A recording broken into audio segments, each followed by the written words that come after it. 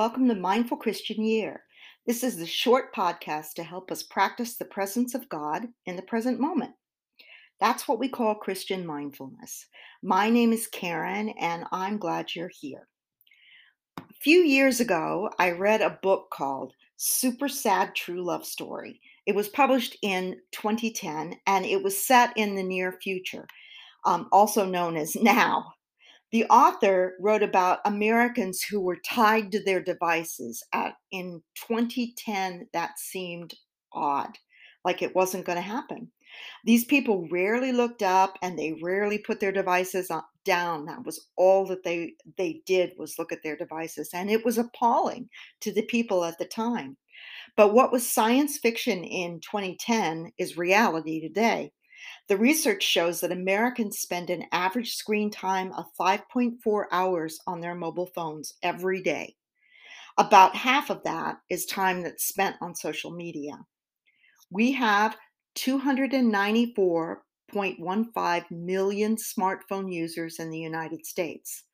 So 294 million smartphone users when the US population is only 329.5 million. So that means that almost everybody who isn't a little kid has a cell phone. Like every piece of technology, cell phones can be used for bad things, but they also can be used as a force for good.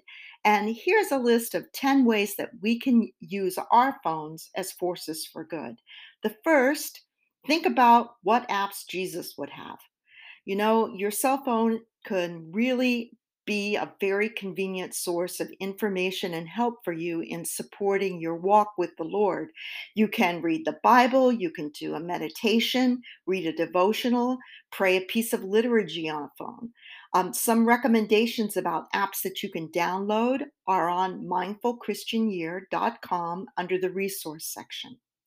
Number two, be intentional about what you post on social media. Think it through. Decide what you want to accomplish. You can decide that you want the purpose of your social media to make people smile or laugh or feel uplifted or better. You can spread thoughts of peace and kindness. And you can also be intentional about who you follow and who follows you in apps that allow you to do that.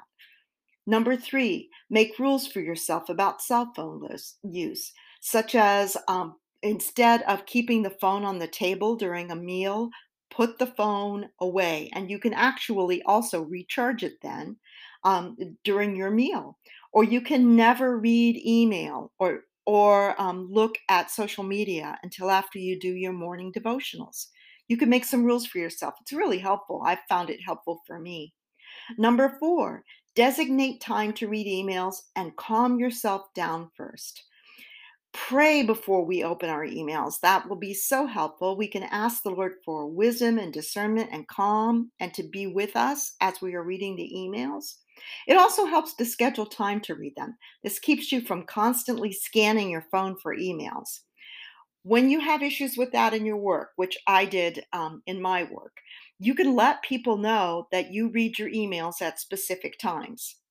And if they have anything that's so urgent that it can't wait till 11 o'clock or it can't wait until 2 o'clock, tell them to either call you, that's the way things used to be, or send you a text. Number five, express your appreciation to someone. If you write a post that gives someone, a friend or a colleague or a person you admire but don't know personally, a compliment, that's very kind. It's especially nice if you're sending it to a person who means a lot to you, that you don't necessarily know, but who doesn't have hundreds or thousands of followers. Let them know they mean a lot to you. Number six, write a recommendation about a colleague or a vendor on the LinkedIn app.